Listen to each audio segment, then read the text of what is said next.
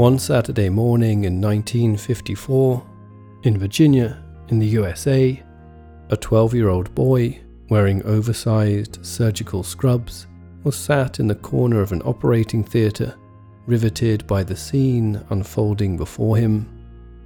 In those days, as a way to encourage the young into the profession, physicians were allowed to bring their children into hospital to watch them work.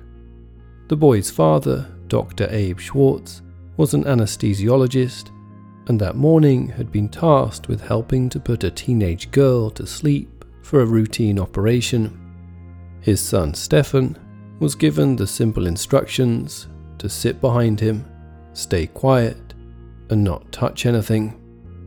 It might seem a strange thing for a 12-year-old boy to do on a Saturday morning, but Stefan was an unusual boy with an irreligious and analytical mind fostered by his atheistic parents. All seemed to be going well when all of a sudden the medical staff became gravely concerned and began to hurry around the girl. Her heart had stopped. Stefan stared widely as they quickly pulled off the girl's gown and began steadily administering CPR. Despite what we might see on film and TV, cardiopulmonary resuscitation is very rarely successful. Thankfully, however, this patient was one of the lucky ones.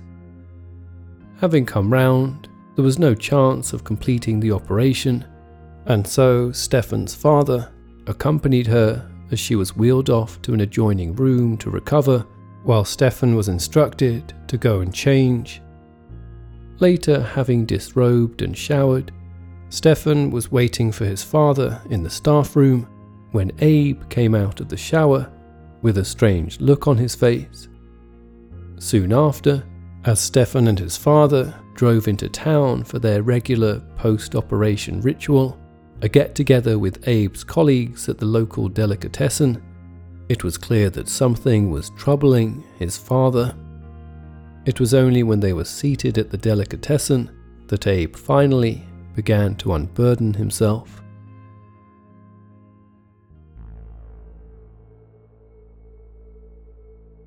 As Abe explained to his colleagues, shortly after the girl had come round, she began to speak to him about an unusual experience she'd just had.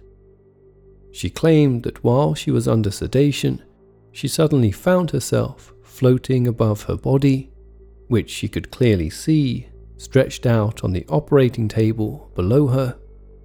But when she tried to call out to the medical staff, nobody seemed to see or hear her.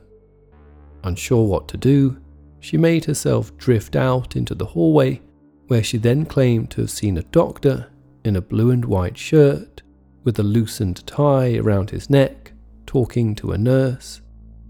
The young girl went on to describe the nurse in great detail, including a very specific hairstyle that she wore, which the teenager had greatly admired. Then, all of a sudden, the girl was back in her own body, staring at the ceiling and gasping for air as a team of doctors stared down at her from above. Abe, not one to believe in such things as near-death experiences, paused for a moment, a little unsure of what he was about to say next, while the other doctors listened with bated breath. Then Abe continued. Having dismissed the whole thing as some kind of fever dream, he politely said goodbye to the girl, then stepped into the hallway and stopped suddenly in his tracks.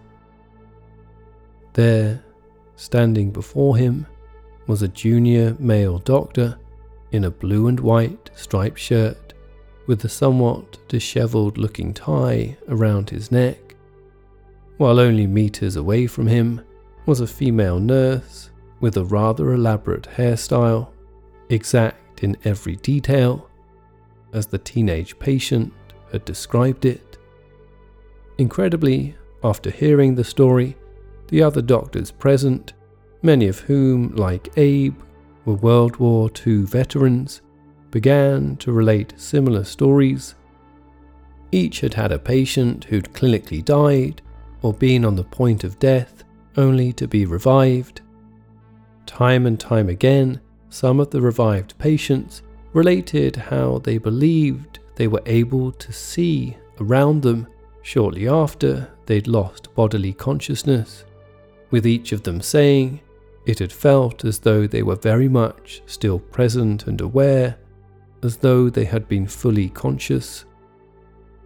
The 12-year-old Stefan could only sit silently, soaking it all in. How could someone be dead, he thought, yet still be conscious? It didn't make any sense. You're listening to Unexplained, and I'm Richard McLean Smith.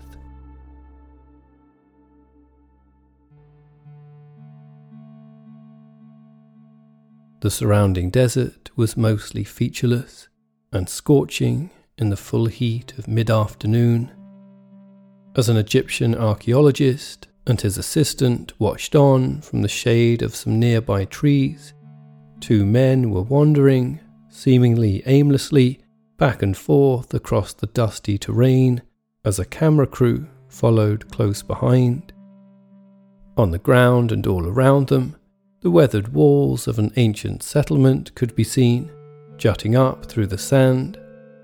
The ruins of the ancient Egyptian port city of Maria. The city was located around 40 kilometers southwest of modern-day Alexandria on Egypt's north coast, and is thought to have last been populated sometime in the 13th to 14th centuries.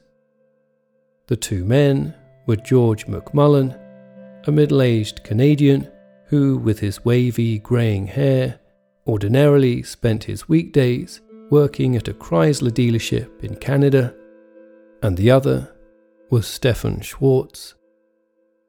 Schwartz, who was by then 37, had changed little from the 12-year-old boy who liked nothing more than to accompany his anaesthetist father to work on Saturday mornings. He was still as bright and inquisitive as ever, but what he'd been privy to on that strange Saturday morning 2 decades before had never left him. It had also made him determined to one day unlock the mysteries of human consciousness. In the intervening years, Schwartz had graduated high school, served a tour in the US Army, and graduated from the University of Virginia. Then in 1971, he began working for the American government as a special assistant for research and analysis for the Chief of US Naval Operations, as well as being a consultant to the oceanographer for the Secretary of Defense. All the while, his preoccupation with the nature of human consciousness had been growing. Throughout his college years and subsequent government jobs, Schwartz spent his spare time devouring parapsychology journals, looking for answers, and became particularly fascinated with the work of apparent psychic Edgar Cayce. Back in 1935, Cayce is believed to have predicted the coming of World War II. About the same time, he is also said to have described what were then unknown details about an ancient sect of people that were later identified as the authors of the Dead Sea Scrolls, 11 years before the scrolls were discovered. Cayce's work inspired Schwartz to begin his own experiments to test what he had come to call distant or remote viewing, an ability he believed allowed some people to detect hidden or buried objects which they had no prior knowledge of.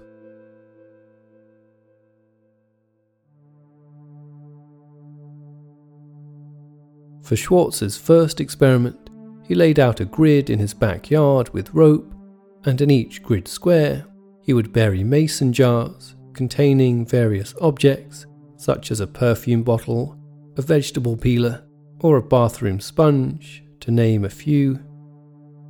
Then he would send out a plan of the grid to people in different parts of the world and asked that they tell him where on the grid they sensed there was an object and what it was. The study was initially double-blind. Neither the remote viewer nor the person analysing the data had any prior information. To avoid any possibility of his knowledge of what was buried influencing what viewers saw, Schwartz later made the study triple-blind, getting someone else entirely to choose the object and where to bury it on the grid. Either way, he found the results were the same. Over a period of several years, Schwartz claimed that about 12% of the people who tried this were reliably able to locate and describe the hidden objects. Perhaps even more incredibly, Schwartz also claimed that the evidence from his experiments suggested that people could describe something that had been hidden for 2,000 years just as easily as a teacup hidden that afternoon in the next room. Schwartz would go on to found the Mobius Society, a Los Angeles-based private institution committed to research in the field of human consciousness. As part of his remote viewing investigations, Schwartz also conducted an experiment known as Project Deep Quest, explored briefly in Unexplained Season 6, Episode 16, in which remote viewers were tasked with trying to make predictions while more than 300 feet underwater. This, according to Schwartz, also proved to be possible. But Schwartz wasn't satisfied. He wanted even more rigorous tests of remote viewing and eventually settled on the field of archaeology as the perfect discipline with which to put it all to the test. An area of study frequently beset by the problem of not knowing where to look for ancient things. But Schwartz knew people who seemed to be able to do just that, and Canadian car parts sales manager George McMullen was just one such person. And now, here in the Egyptian desert, the pressure was on.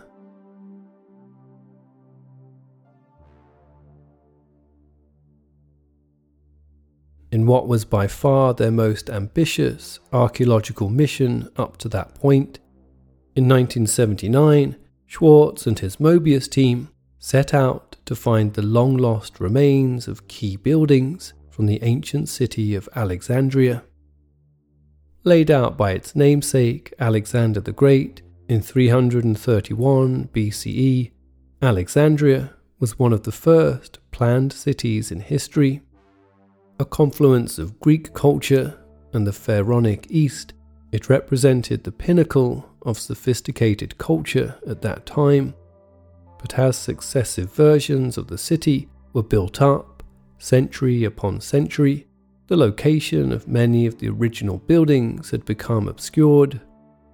Incredibly, through the Schwartz-led experiments, a team of 11 apparent psychic seers had supposedly pinpointed the location of legendary sites, including the palaces of both Cleopatra and Mark Antony, and the Pharos Lighthouse, otherwise known as the fabled Lighthouse of Alexandria, one of the 7 ancient wonders of the world.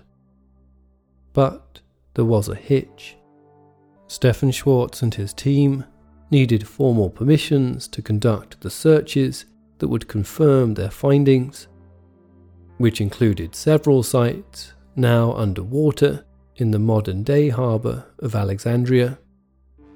The Egyptian authorities and archaeological community were understandably dubious and demanded proof that Schwartz's unorthodox methods worked before any permissions could be granted. And so they set out to convince them. Fine arts photographer Hella Hamid had no prior knowledge of Alexandria, the region around it, or its history, but like George McMullen, she was said to have repeatedly performed outstandingly well on Schwartz's remote viewing tests. Hamid, who believed her apparent skills were the result of simply being attuned to that other world that exists, as she put it, described her process as looking at a map, not so much with her eyes, but just to get a feeling of it.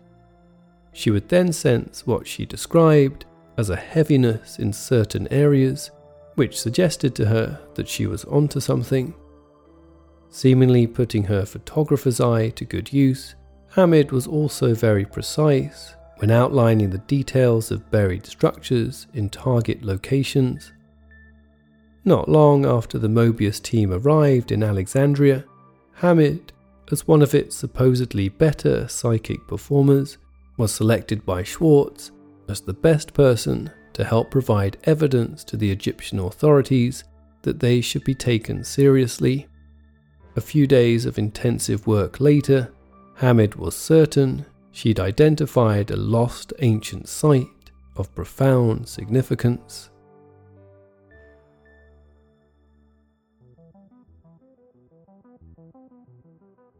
At the behest of Hella Hamid, Schwartz and the rest of the team squashed into a Peugeot sedan and headed off to trawl the city's backstreets in search of what Hamid had spent the last few days repeatedly sketching, described as a narrowing street or alleyway with high walls on either side. For the most part, the team travelled at speeds of 5 to 15 miles an hour on streets with no lanes and no signals and interweaving animal carts, while the constant blowing of car horns, music blaring from radios, and overlapping calls to prayer broadcast from the city's many minarets were a never-ending distraction. After hours of searching, with nothing substantial to show for their efforts, the hot and frazzled team were on the point of giving up when late in the afternoon, Hamid yelled for them to stop. Relieved for any excuse to be exiting the stuffy car, the team swiftly piled out.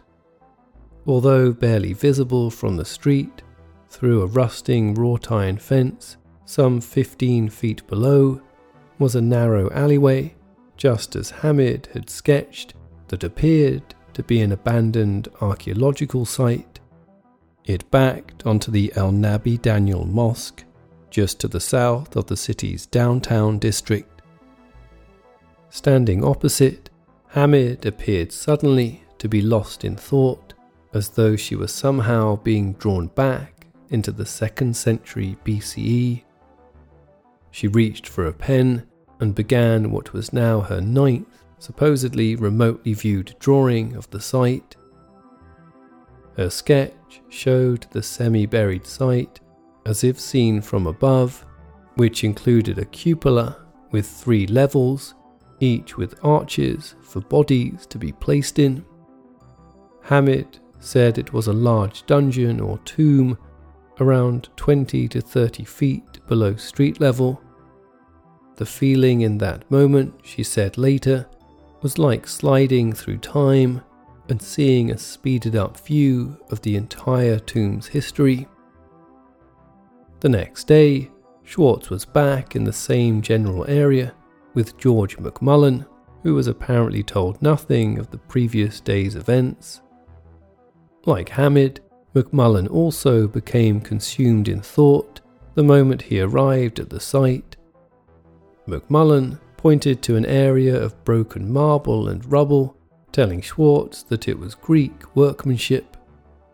When Schwartz asked him what he thought it had been originally, McMullen replied that it was a tomb, but one without a body. The next thing he said was electrifying. "I've never been more sure of anything in my life," said McMullen. "This is Alexander's tomb." The precise location of Alexander the Great's tomb has never been ascertained and is considered by many to be among the most sought-after prizes in archaeology. Had George McMullen just identified it?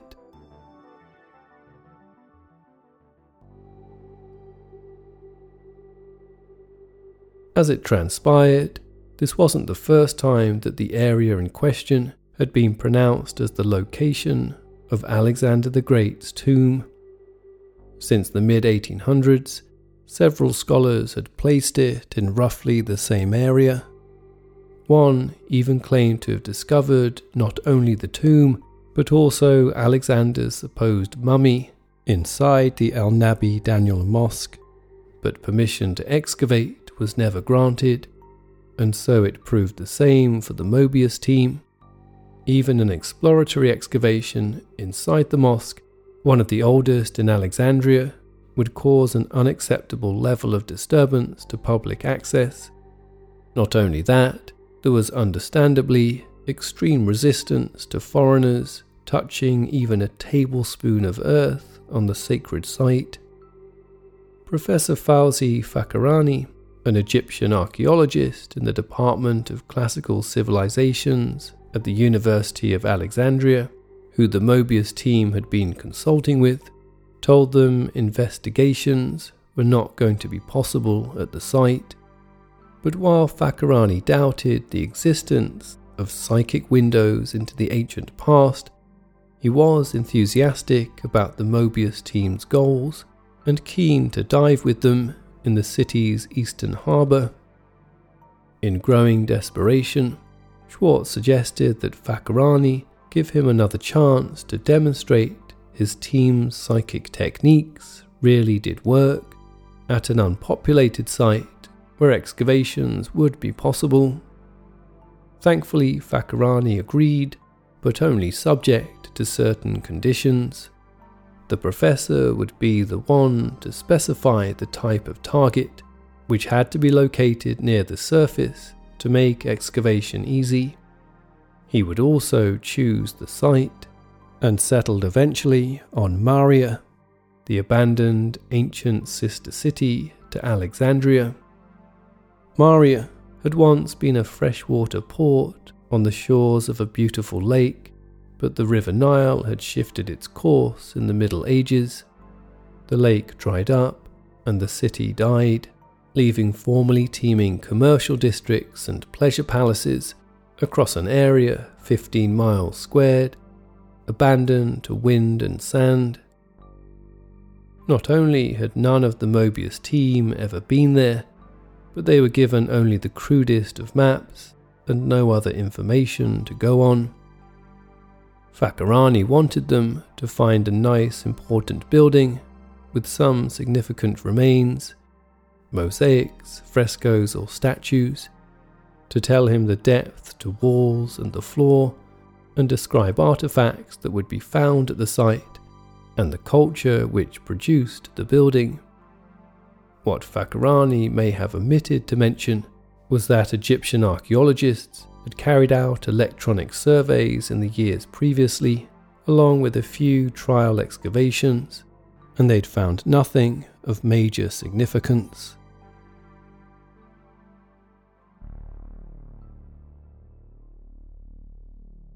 George McMullen seemed oblivious to the hot wind that tugged at his sweat-stained shirt as he limped across Maria's unimposing and mostly buried ruins.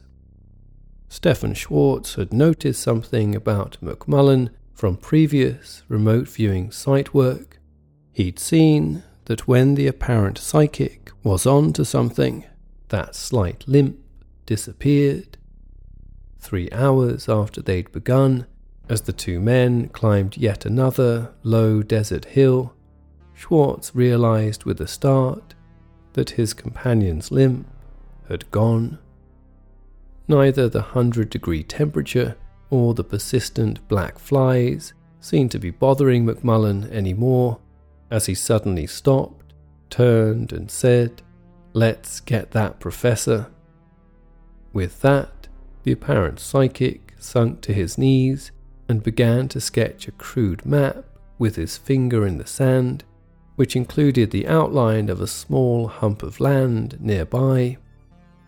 Walking over that same hump moments later, he declared that within it was the buried wall of a structure of some importance, as well as buried fire pits, and more cryptically, a floor that he said was there, but also wasn't there.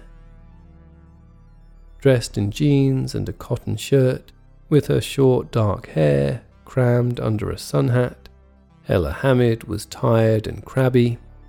She was feeling unwell after a day of sitting around and waiting in the hot and dry conditions. After finally being called into action, she was unaware of what McMullen claimed to have found, as Schwartz took her to the location that McMullen had just identified. In the apparent grip of intense concentration, Hamid honed in immediately on the same exact spot that McMullen had found. Hamid then started to breathe heavily and slowly began to describe what lay beneath them. The building was from the Byzantine era, she said, pinpointing the location of its northwest corner wall, as well as some kind of freestanding circular pillar or statue, which had long since been broken. Convinced that only Roman-era structures were present at the site, Professor Fakhrani, nonetheless, put his excavation team to work the very next day. Estimating that the dig would take 6 weeks, he predicted it would end in failure. 6 days into the dig, however, the excavation team uncovered the top corner of a wall at the exact same depth that Hamid had predicted. 2 days later, the strange broken column structure, which she'd also supposedly seen, was found. Detailed inspection showed it to be a chimney-like oven built by Bedouins after the settlement had been largely abandoned, of a type never seen in the area before. Then the fire pits McMullen had predicted were found.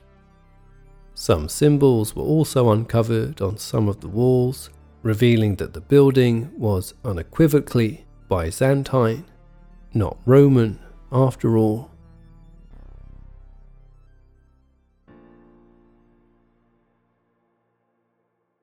It was a few days later when the building's chalk subfloor was revealed. Apparently all that was left after the original floor had been removed when the building was abandoned centuries earlier. Here, the excavation crew found some small, heavy marble objects, smooth on one side and rough on the other, which appeared to be anchoring elements of a mosaic floor that had once been there. Evidence, it seemed, for the floor that George McMullen described as being there but not there. With this demonstrable and resounding success, a delighted Stefan and his Mobius team were then given permission to explore the seabed under Alexandria's eastern harbour, the location where the so-called remote viewers had almost unanimously indicated significant sites from the ancient city would be found. The team first attempted to use a kind of sonar, but the murky, sediment-laden waters made it difficult to get clear readings, so divers were brought in to do close searches in the churning and turbid harbour waters.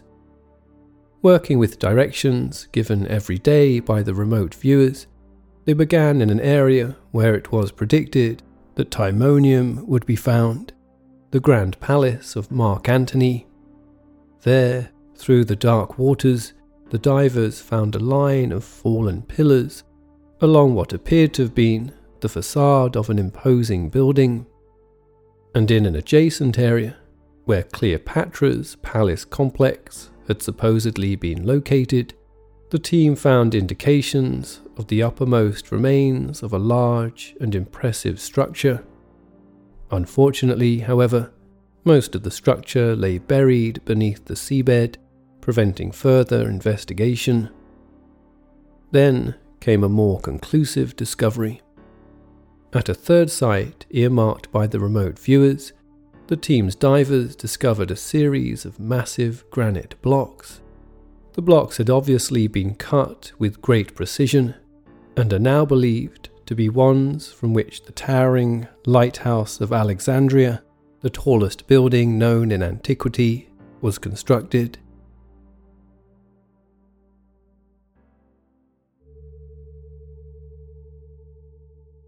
Euphoric with success, Schwartz and the Mobius team said goodbye to Professor Fakhrani, along with George McMullen and Hella Hamid, who both headed home. But before they left Egypt, the team had one more job to do. They'd been hired by a film company to shoot a documentary unrelated to the other Mobius project work. The location for the film was the Coptic monastery of St. Macarius, one of the oldest Christian communities in Egypt, found midway between Alexandria and Cairo. As the team drove to the monastery, Schwartz gazed out at the desert and at the clouds of roadside dust that kicked up from behind them. Lulled into a meditative reverie, a memory sprang into Schwartz's mind from the days before they came across the possible tomb site of Alexander the Great. Shortly after the team first arrived in Egypt, Stefan and George McMullen were travelling from Cairo to Alexandria when McMullen began to speak at length about Alexander the Great. As he described his perception of the man, it seemed to Stefan as though his words were coming from a direct memory. McMullen declared that Alexander was a funny person who, despite being a great statesman and leader, could join in with the ordinary soldier and get drunk, act silly. He had no fear of dying or anything else, he said. Schwartz wondered how this man could have such insights.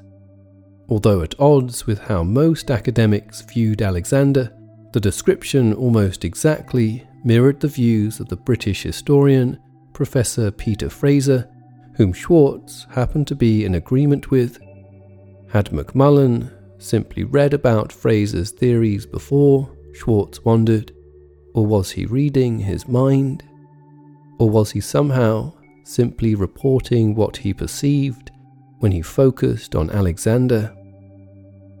Continuing on their journey, McMullen went on to talk about the post-mortem care of the body after Alexander had died of a fever in Babylon in 323 BCE.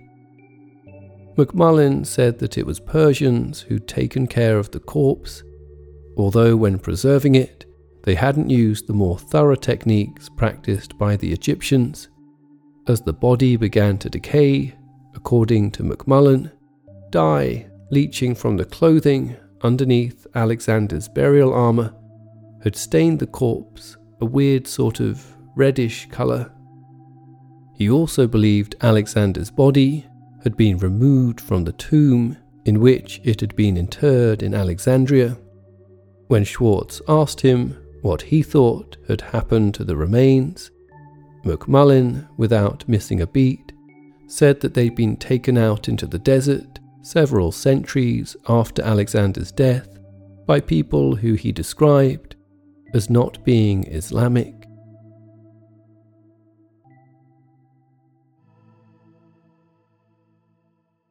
The only group which could fit George McMullen's description of not being Islamic at the time of Alexander the Great was one of the Christian sects that had dominated Alexandrian life for several centuries before the Islamic takeover. When pressed on where Alexander's bones were now, however, McMullen said he didn't know. Intrigued as Schwartz was by McMullen's information at the time, the team didn't even have a fix on the possible tomb location, and if the tomb was indeed empty, as McMullen had claimed, then there wasn't any possibility of ever checking this curious fact out. But the oddity now played on Schwartz's mind as the Mobius film crew began shooting at the St. Macarius monastery. Over the next few days, when he could, Schwartz chatted with the monks. They told him that for over 80 generations, their order had passed down the tradition that the bones of St. John the Baptist had been brought there from the Holy Land. But the route of these relics had not been a direct one. They'd been placed for a while in Alexandria before being transported to the monastery, where it was said they were buried, although no one knew where exactly.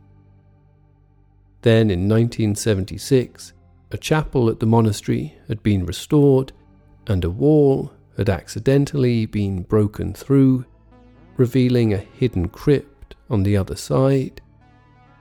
It contained the bones of numerous people. Some of the monks had begun researching where in Alexandria the bones might have come from. Poring over ancient texts, they'd learned that the remains of John the Baptist were said to have been buried for many years beneath an ancient Christian church, the ruins of which were now buried underneath the site of none other than the El Nabi Daniel Mosque. The hairs began to rise on the back of Schwartz's neck.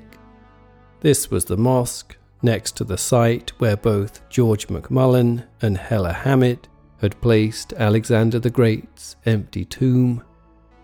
And Schwartz was remembering once again how McMullen had insisted Alexander's remains had been taken out into the desert by people who were not Muslims. Schwartz was then ushered by one of the monks into a cool, yellow stuccoed room, completely empty, save for a large, carved wooden chest in the middle of it. "We found the bones of 12 bodies in total," said the monk, as he lifted the lid of the chest to reveal a cloth sack trimmed with gold thread, in which the bones were now contained. Schwartz paused for a moment before asking his next question. Was there, he said, anything special or remarkable about the bones?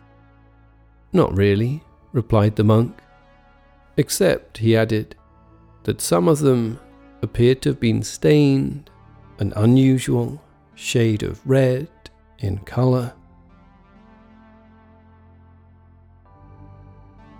This episode was written by Diane Hope. All other elements of Unexplained, including the show's music, are produced by me, Richard McLean Smith. Unexplained the book and audiobook, featuring stories that have never before been featured on the show, is now available to buy worldwide. You can purchase from Amazon, Barnes & Noble, Waterstones, among other bookstores.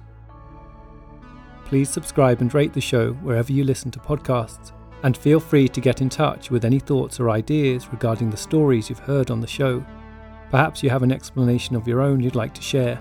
You can reach us online at unexplainedpodcast.com or Twitter at unexplainedpod and Facebook at facebook.com/unexplainedpodcast.